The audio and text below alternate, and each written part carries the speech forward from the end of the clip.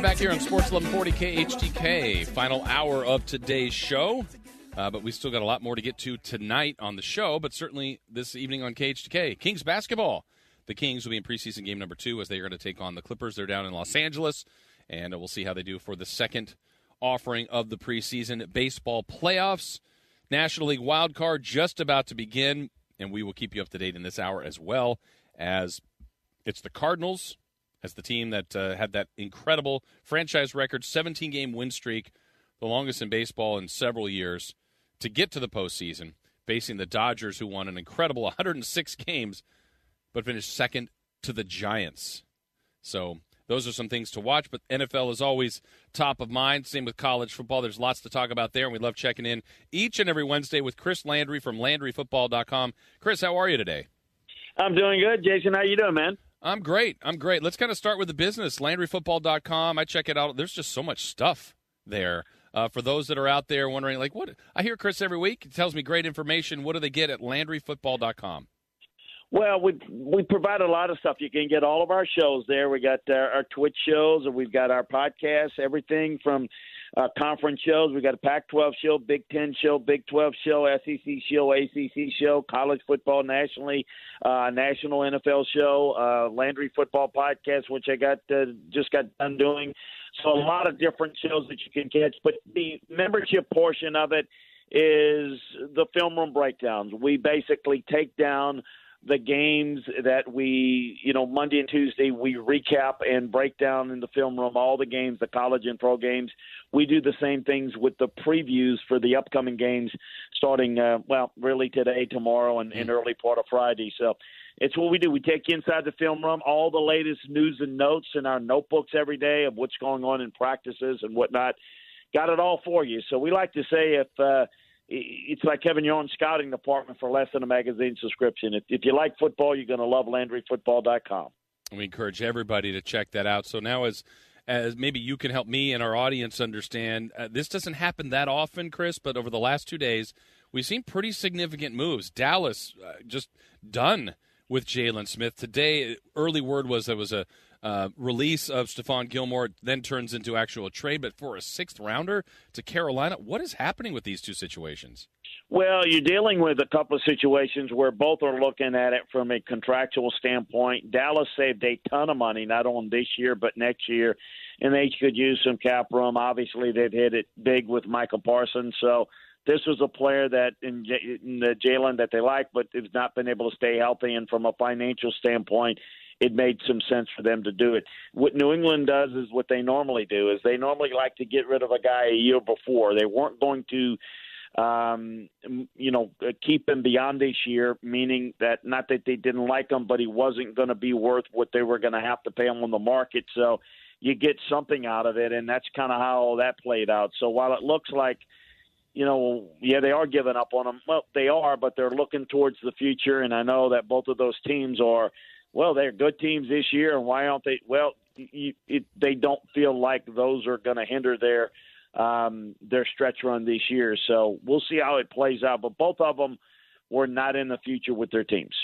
Gilmore to the Panthers, already a pretty good defense. They were number 1 until the Cowboys kind of roughed them up this last week. Still a top 2 or 3 defense. How much will he help them once he's physically able to play? Oh, I think he'll help them a little bit. I think that they've had some key injuries that they need to get over. This is a good defense. I think he helps them. And look, they've got to make a decision going forward, though. What is the future with him relative to the guys they've drafted very well on the defensive side and in the secondary this past draft. So I don't know what the future is, but certainly this year I think he can help them. Other things that happened today, at least would love to get your reaction. Matt Nagy, I think as a coach that was probably on the hot seat coming into this season, just felt more comfortable with Andy Dalton and said he would be our guy no matter when he comes back healthy. Today, Chris, he says, no, Justin Fields is our quarterback. I'm not even faulting the decision. Just kind of the way they got there is a little bit bizarre. But what do you think about Nagy's choice to go with Fields going forward? Well, I think a lot of it has to do with the fact that you want to try to get a young quarterback ready, and he's not ready, and you don't want to put it in terms of that. You want to say, we're going with so-and-so, and that's what we think is best, so on and so forth.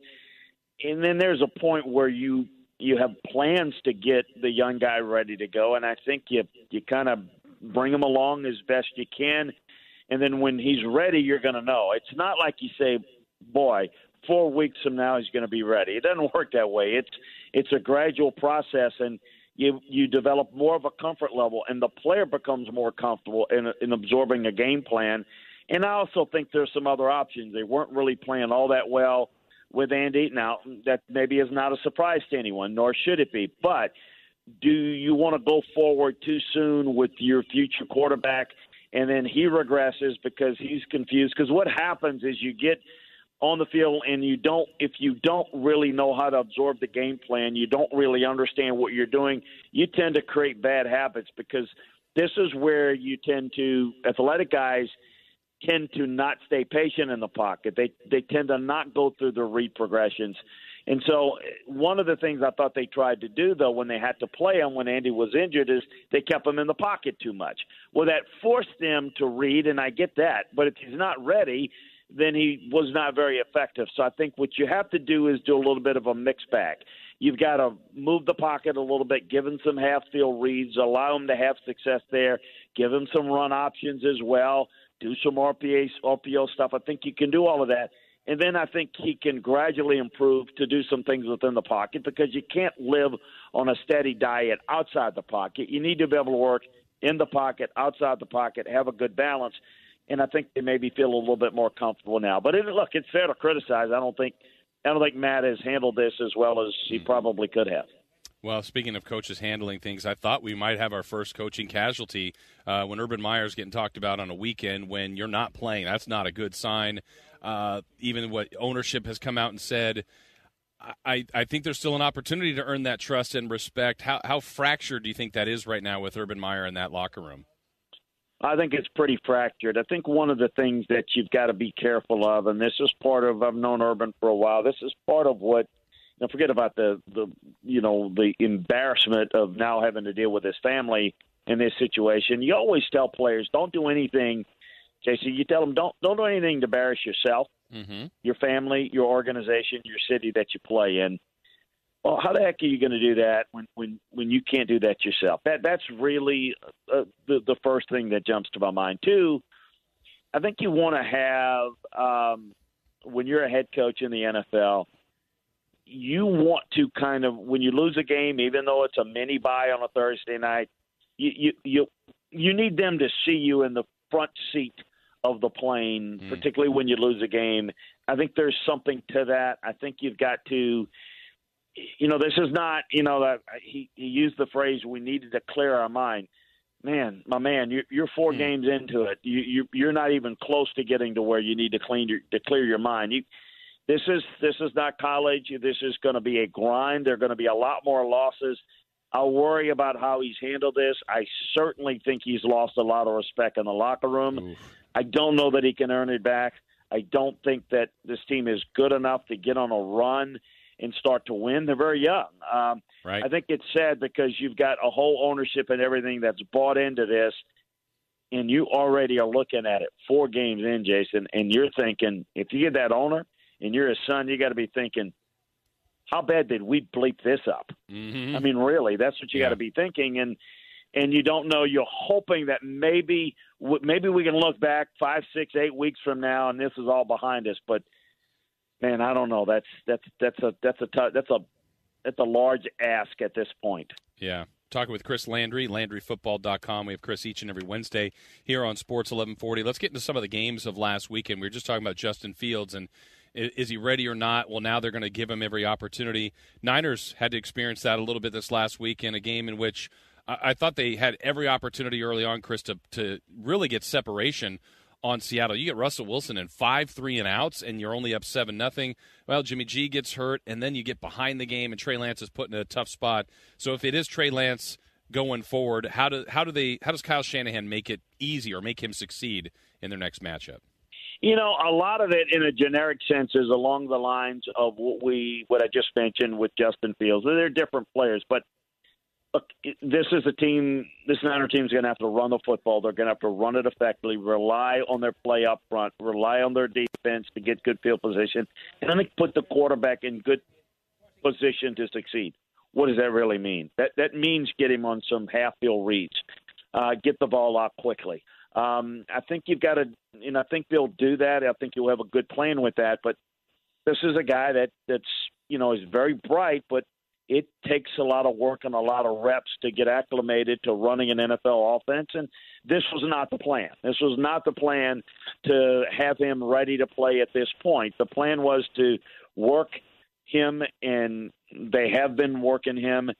It's just, and we always said that if the quarterback goes down, then what? So here we are. And now you wonder, just as you mentioned, you lose an opportunity, and you tend to think, man, you've got this game, and you got a tough game this week, and what is this going to mean going forward? I mean, this is going to be a challenge. I'm not saying you're going to fall out of it. Boy, you could potentially dig yourself in a hole in what's going to be a very difficult division right now with the only team that's still unbeaten. Rams are playing well, and you can end up 2-3, 2-4 before you know it, and then with kind of the same thing we've seen with this club, they've just had some bad luck injury-wise. It's a good roster. It's a good team, but they're in a tough development, and it's going to really challenge Kyle to be creative to work around the quarterback. They've got a really good quarterback in Arizona. They got a really good one in Seattle. They've got a really good one in Los Angeles with the Rams. So this certainly puts the Niners behind the eight ball in terms of, it's a good roster. They were probably fourth in terms of how you rank the quarterbacks anyway, even with Jimmy G. But now you've got a younger guy. What can you get out of him? That's going to be the key and probably going to determine, how successful this team could be going forward. I'm thinking about, and I got to commend you last week. You said, watch out for this Cardinals team against the Rams based on the Rams kind of investing everything they had, going all in and beating the Bucs, which they did, but maybe a little letdown. And that certainly happened because the Cardinals were great last week. What do you think about Arizona as the undefeated team that's left and the challenge that the Niners have in that one? Well, they are playing well. Kyler Murray's playing well. They're really getting all the receivers involved in the offense. I think the pass rush has been good. It's a really good team. I'm curious to see how it sustains and whether the Niners can go on the road and get one here is going to be intriguing. But they're hot right now. Now this is going to be interesting to see if they can continue to keep it up. I think this Cardinal team is good, but I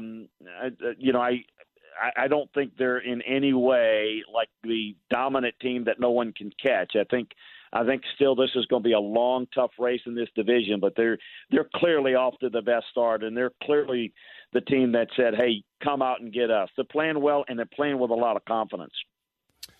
Talking with Chris Landry here, LandryFootball.com. Monday night, Raiders, awful start. I mean, just a brutal beginning. Chargers get up 21-0. Raiders try their comeback. Chargers, I'm impressed with them. I like Coach Staley. I like the way they attacked the game. I almost thought on the two divisions, I think everybody coming in thought the NFC West was the better division. AFC West, Chris, is really good. If you compare the two divisions, which one do you think is better? I was said on one of my podcasts this week, man, the West is where it's at. And in the AFC, NFC, these are really, really good. I don't know. I don't know, if I were to look and say which one's the best, I don't know that I can separate it at this point. At this point, I'd almost call it a wash. Again, the Niners quarterback situation may be a little concerning. We'll see how they deal with it. That might give the edge to the SC. Like this Charger team a lot. It's a what ifs and all that kind of. They really had a couple of bad calls. It probably should be unbeaten, but be that as it may, they are really good. I felt like they were an undercoached team last year. That they were really good. The quarterback is coming along. We know they got good pass rush. The biggest improvement is that offensive line play. That's a really good team.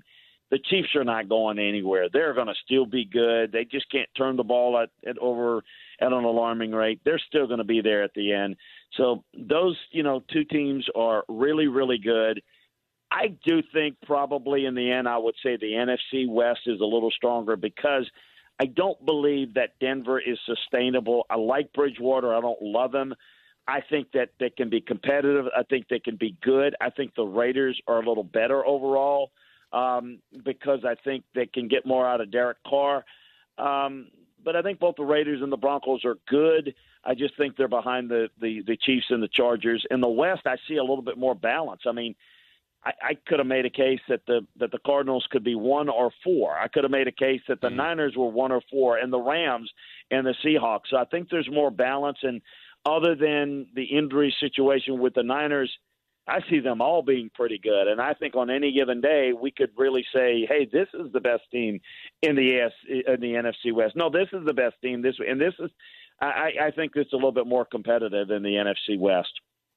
If we look at games this week, which normally there's the Sunday night game we got to get into for sure with the Chiefs and the Bills, but how about the Browns, and the Chargers? I mean, you just talked about the Chargers a little bit. I think that's a really competitive and compelling game with teams that are both on the rise here.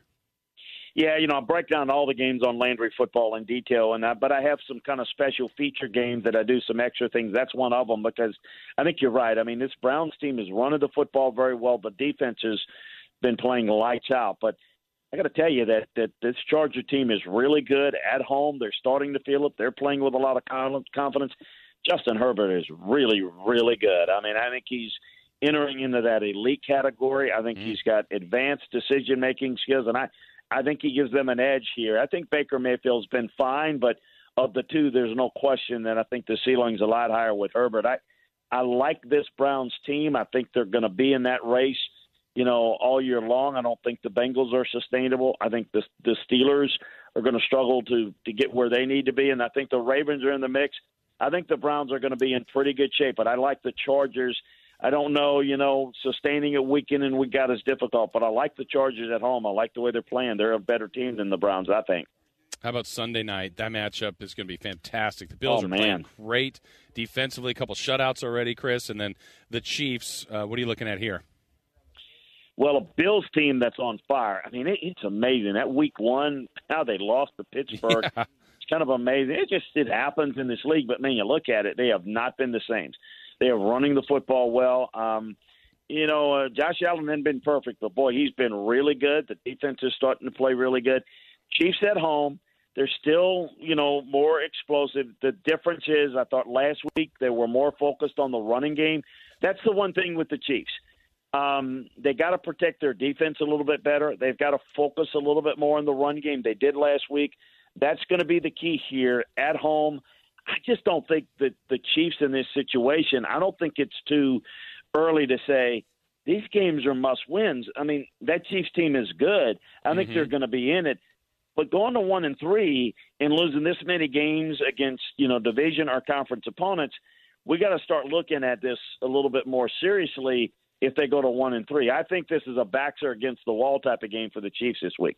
Interesting. And I've been saying all week too, Chris, the Bills have been chasing the Chiefs. That's the team that knocked them out. I think when the Ravens beat them, it was such a landmark win.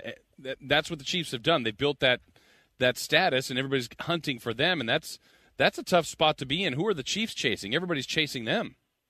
Correct. No, that's absolutely right. And like we talked a little bit about, the Rams were so fired up to beat the Bucs, and as you mentioned, the Ravens were even more excited to beat the Chiefs, as you mentioned, because that's been their Achilles heel. And you're right, Buffalo, they know, just like Baltimore knows, that to get through the AFC, you probably got to go through Kansas City. I mean, I think the Chargers may be in the mix, but it's about Kansas City. Well, you're the Ravens, and now if you're the Bills, if you can win, now you're enhancing your chances of maybe having that game away from Arrowhead. I think what this game means. I don't think it's too early in Week 5 to be saying, whoa, if the Chiefs go down with this, I'm not saying they're not making the playoffs. I think they still will, but I think they're going to be on the road and outside of Arrowhead if they start 1-3. I just think this is going to be a tough hole to climb out of because you can't factor in injuries down the road and whatnot. I think this is, with teams like the Chargers and the Bills off to a really good start, if you're the Chiefs starting a 1-3, it's going to be problematic. Chris, always like to talk college football with you as well, and you can get a lot of that at LandryFootball.com, too, all the stuff you're looking for from conferences to big matchups. Last week we talked about it feels like there are two really good teams in college football. Alabama backed that up last week, and then Georgia continues to be amazing. How many pro prospects are on that defense right now? Oh, gosh, a whole lot of them on the defensive front, including some of the younger guys. They rotate about 9 guys. The front's loaded. Dean is a really good pass rusher that has really improved his draft stock a great deal. This is one of the better defensive fronts I've seen in college football in some time. And, look, I echo what you said. I was thinking about this. Both of those teams, the Georgia and Alabama, are so much better than everybody else that I would be at this point on October, whatever it is, the 6th, I would tell you that I would be shocked if both of these teams don't play twice in the SEC championship and the national championship. I think, right now it is about, if nothing awful happens to these two teams are far and away the best teams at this point. And it's just about who's going to be 3, who's going to be 4. And we've seen the sacrificial lamb type games in these semifinals. I just see these two teams a cut above, and I don't think anybody's going to beat them until they play one another in the conference championship. Could be proven wrong, but that's how I see it. And there's some good teams out there, but I see good. I don't see great. I just see two elites. Yeah, I'm with you, and I don't know how good Cincinnati is, but they had the win they needed. They got that one against Notre Dame. Yes. They could be one of the 4, but I just don't know how good they are. Well, yeah, and they're a good team. I think, you saw what they did against Notre Dame. I think I would favor, Ohio State from a talent standpoint, Oklahoma from a talent standpoint, but they're kind of in that mix. Here's the thing about Cincinnati. You just mentioned that Cincinnati, with that win, Oregon's got to step up and finish strong. Mm-hmm. They've got the win over Ohio State, but is that going to be enough? If Ohio State falls by the wayside, the ACC's already out. I mean, at some point, Cincinnati might be the last man standing. Even though they may not be one of the 4 best, they're certainly going to be in the mix. This weekend, I think the best one Georgia-Auburn. Georgia-Auburn's a good one, certainly. But Penn State, Iowa, those two teams have kind of snuck up there with Ohio State losing that early one. What do you think about that matchup? That one's it's in Iowa this week. It's in Iowa. It's in Iowa City. Both of these teams are really good defensively. I think that both secondaries are outstanding. Iowa does a great job with their split safety scheme, the 2 deep coverage that they play so good. Penn State's got great long corners. Penn State doesn't run the football well enough. Iowa probably doesn't throw it well enough. It's a great matchup. The key might be Penn State's, might be forced into making some mistakes. I think that's the big issue that might be the difference in the game. Well, it's going to be another good week of football. The NFL has been great every week. College football, some good stuff. Chris, we encourage everybody, as we say each and every week, to go check out LandryFootball.com. All the goods they need, whether it's audio with the podcast or the written content, all the stuff you have. Keep up the great work, Chris, and we look forward to talking to you next week. All right. Thank you so much, Jason. I appreciate you. All right, thank you. That's Chris Landry. Again, LandryFootball.com. All that information, cheaper than a magazine subscription, as you talked about. So get that. All the stuff for the football fan in your life. Seriously, check that out. Chris, I think we need a sounder for the baseball playoff game.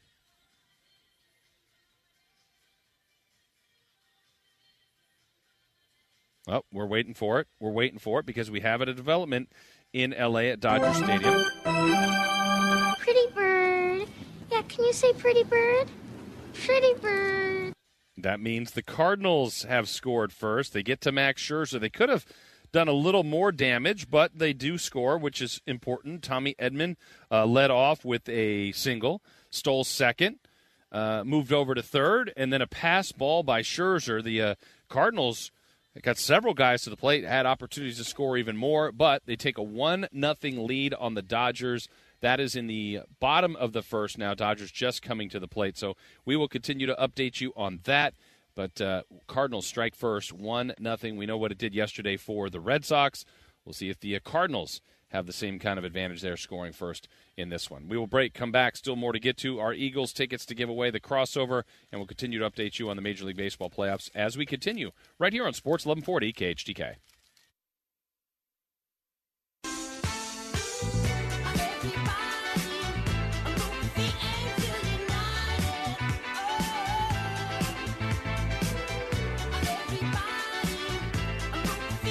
Back here on Sports 1140 KHTK, coming to you from Golden One Center today. Kings are on the road. We got our monitors ready to go, seeing them at Staples Center, getting ready to take on the Clippers tonight. Remember, tonight's game time is a 7:30 tip-off. Kings Live pregame will begin at 7. Game night is coming your way here in about 30 minutes. Scott Marsh and the High Flyer Henry Turner will have that and get you ready for tonight's NBA action.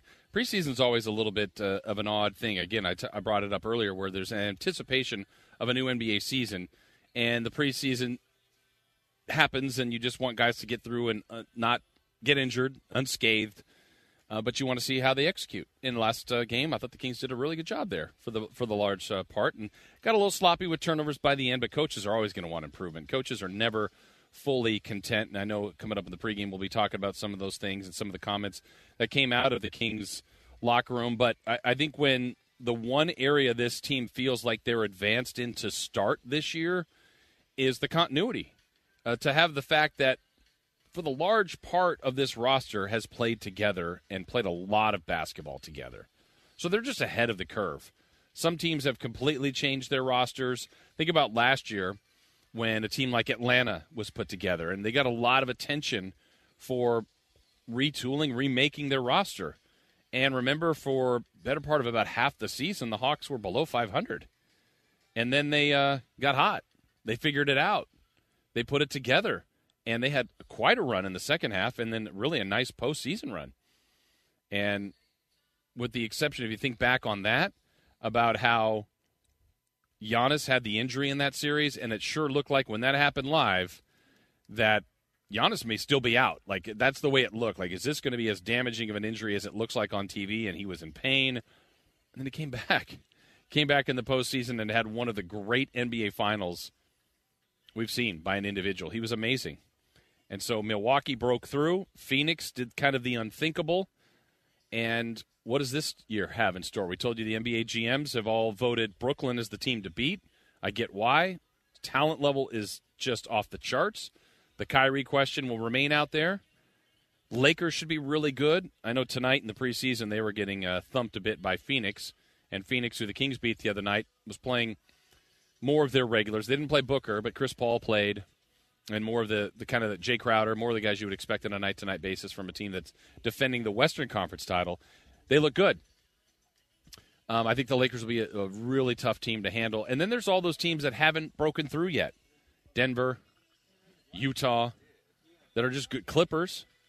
These are all good NBA teams. That next tier, Portland, I guess, would be in a team that hasn't broken through. The Warriors have done it before. How good will they be? When will Clay return? He's a big factor into what ultimately the Warriors can do. And I was a proponent, thinking back into the offseason of the Warriors, I thought that was a team that had the best chance to remake, and I don't even know if remake's the right word, to add on to a good roster just based on the assets that they had. Remember, they had the 2 lottery picks. Whether or not they went forward with Wiggins or Wiseman, they had some pieces that other teams would covet. And I know they were in the Ben Simmons rumor at one point, and I think at that time Philly was asking just a ridiculous asking price for Ben Simmons, which feels like it's changed since then. But I thought the Warriors could have really retooled their team, and they didn't budge, they didn't cave, and maybe they firmly believe in Wiseman and Wiggins to go with Curry and a healthy Clay and Draymond, and then the 2 draft picks as well. And there's other pieces there. The Warriors can be good. That's a good basketball team. Anytime you have Steph Curry, who, remember last year, I feel like we get these guys to a certain level, and then it's almost like we forget about how great they are. I mean, Steph is still one of the – well, he is the greatest shooter I think I've ever seen. But he's still one of the greatest players in this league right now. When Giannis didn't win it the year before, well, I don't know if he'll ever win it. Why? It was 1 year he missed. Then he comes back and backs it up with just an amazing season. And then now it's, oh, he's great. Well, he's always been great. I think the league also is quick to anoint people maybe before they capitalize on too much of the winning. I think they're doing that a little bit with Luka, though he's great. I think they do that a little bit, though, with Zion. He's great. But they have to elevate their teams even more than they do to get into that other stratosphere that guys like LeBron and Kyrie and Kevin Durant and Steph and Giannis and I mean, Chris Paul has done that without winning a title. I think he fits into that bill of players that just make everybody they play with better.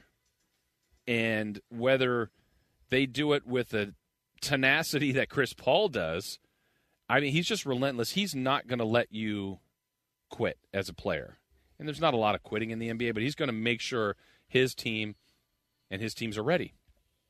I think the Kings right now have a couple of young guards that make people better by effort in a guy like Davion Mitchell. I mean, he's just relentless.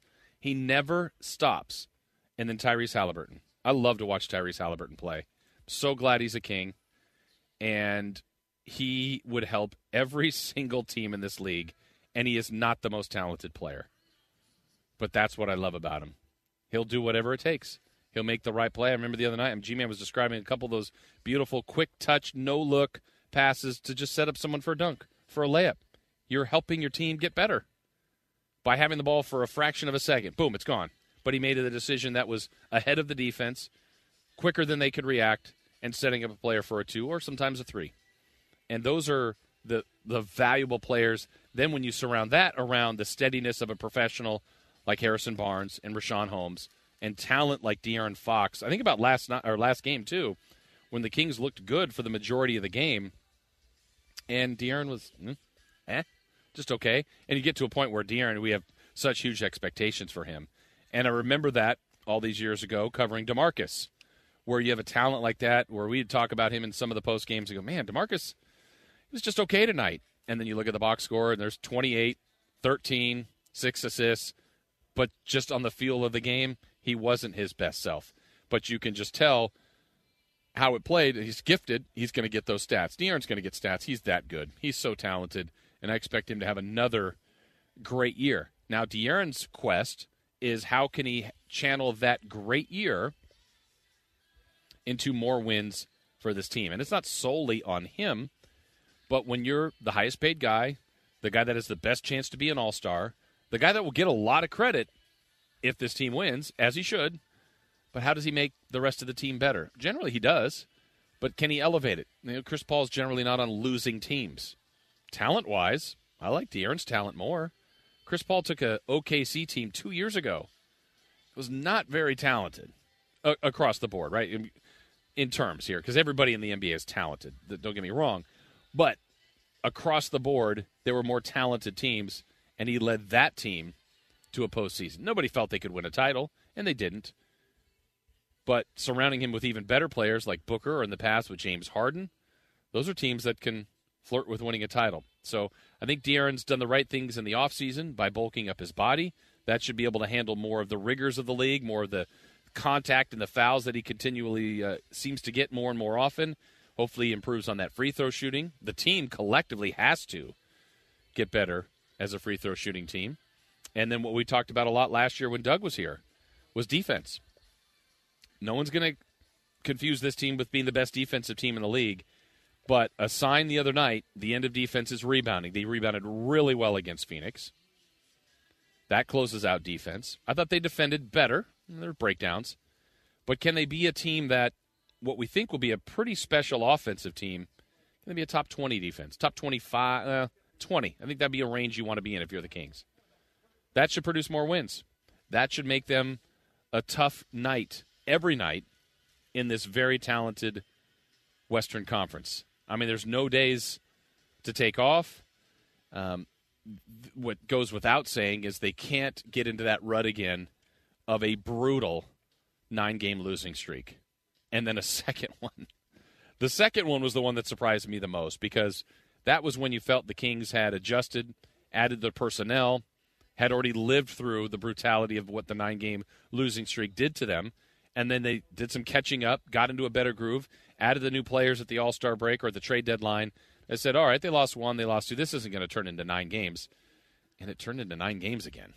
So avoiding those just monumental drops, finding the more consistent play, and then going with the talent.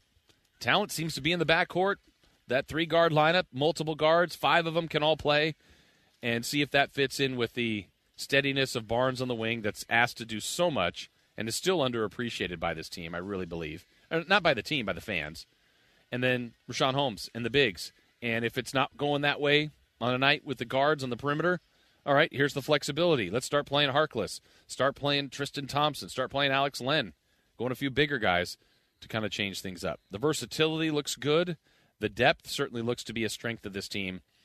And the other part, stay healthy. Please stay healthy for the Sacramento Kings. All right, baseball update. No Sounders to give you yet. We had the one earlier. Cardinals still lead the Dodgers. Max Scherzer has pitched 34 pitches already. It's the top of the second. Cardinals lead 1-0. Cardinals threatened really for more runs in the first. Dodgers didn't have too much of an opportunity to score in the bottom of the first, so Wainwright got out of that, 4 batters through, and the Cardinals are, I think, already to their 9th batter here in this second inning. They're to the Wainwright spot here as Scherzer has worked hard, but he's keeping this at 1 run, and that's the important thing. When you got a lineup like L.A., if you're the Cardinals, Wainwright knows he needs to try to add on more, and we'll see how this goes. All right, we will break here. We will come back in our final segment. We're going to give you your opportunity to win tickets to see the Eagles in this building. They're coming here next week. We'll have that opportunity for you, and we've got the crossover and still more updates on this baseball game when we come back right here on Sports 1140 KHTK.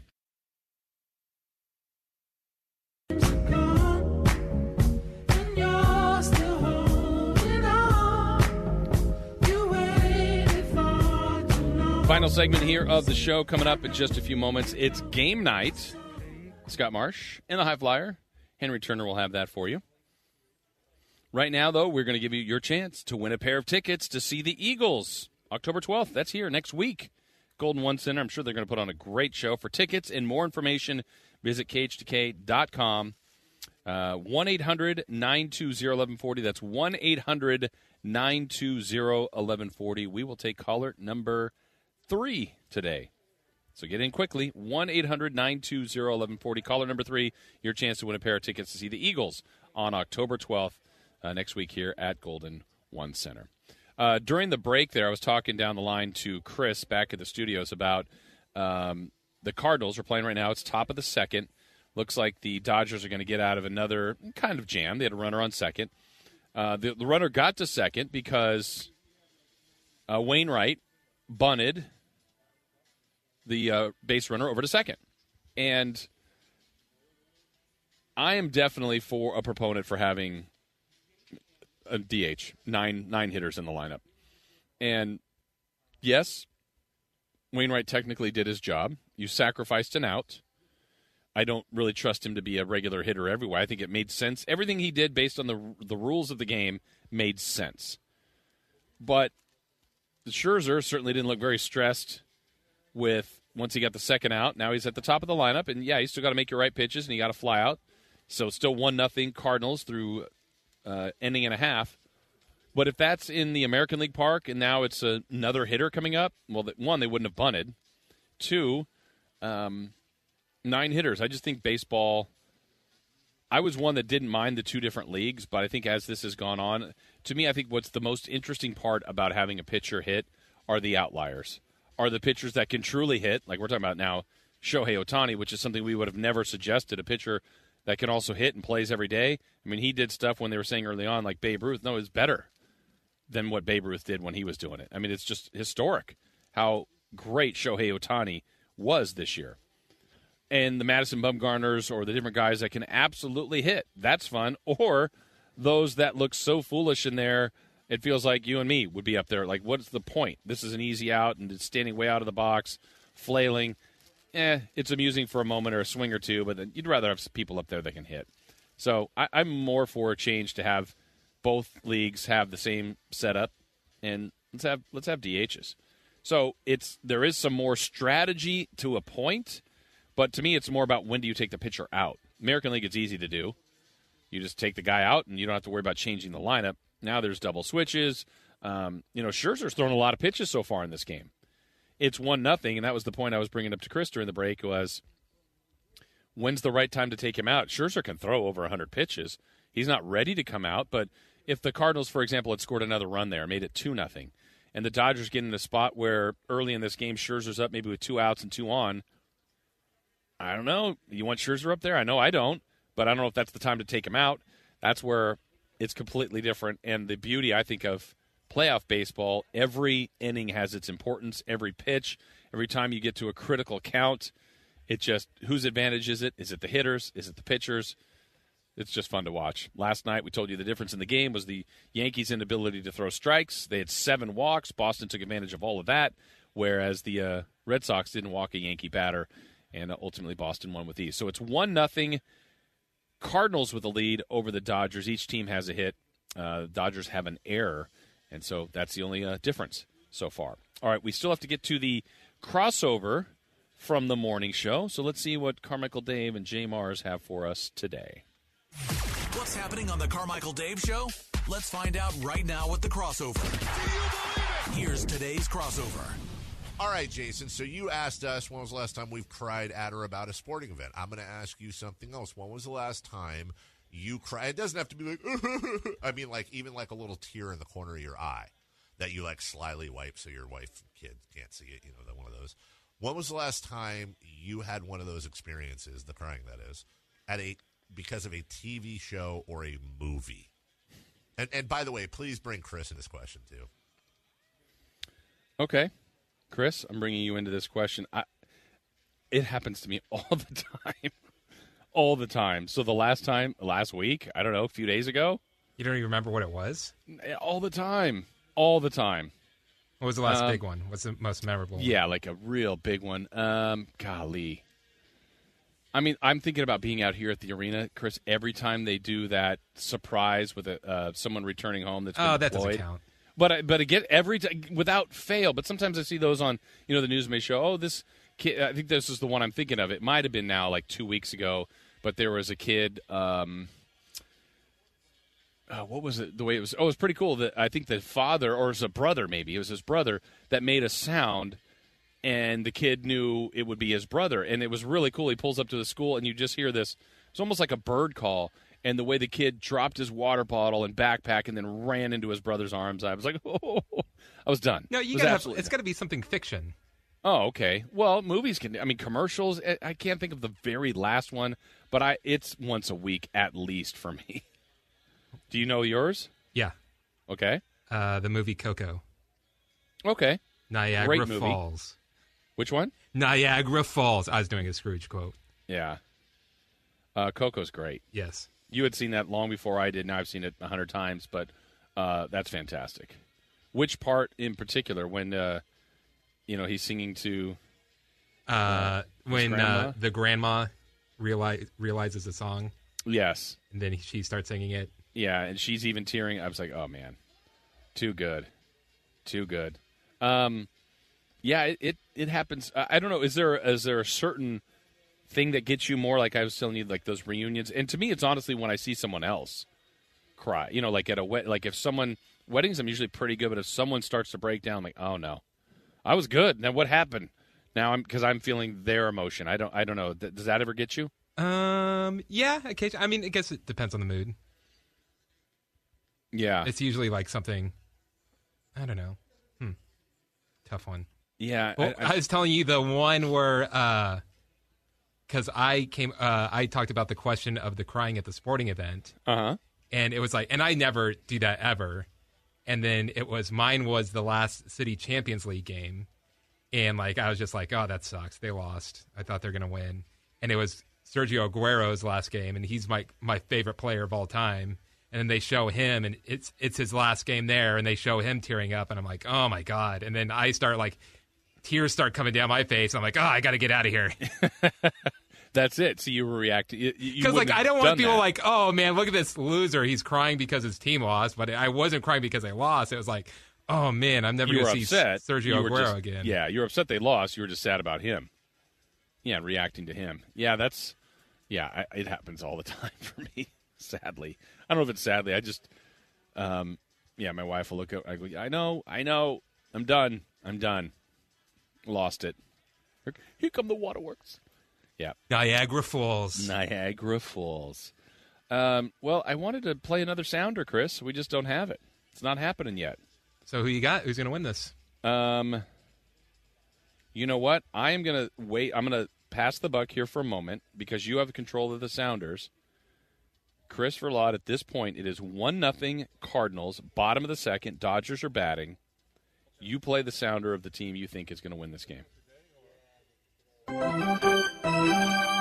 Pretty bird. Woo! Yeah, can you say pretty bird? Pretty bird. Okay. 1-0 Cardinals. Game is in the bottom of the second. We will be back tomorrow to recap this game, to recap the Kings, to preview Thursday night football, which will have the Rams and the Seahawks, and plenty to get to tomorrow. But more stuff here on KHTK. We got game night with Scott Marsh and the High Flyer, and then we're back at 7 for Kings Live pregame, and the G-Man will have the call. That's all coming up right here on your home of the Kings, Sports 1140 KHTK.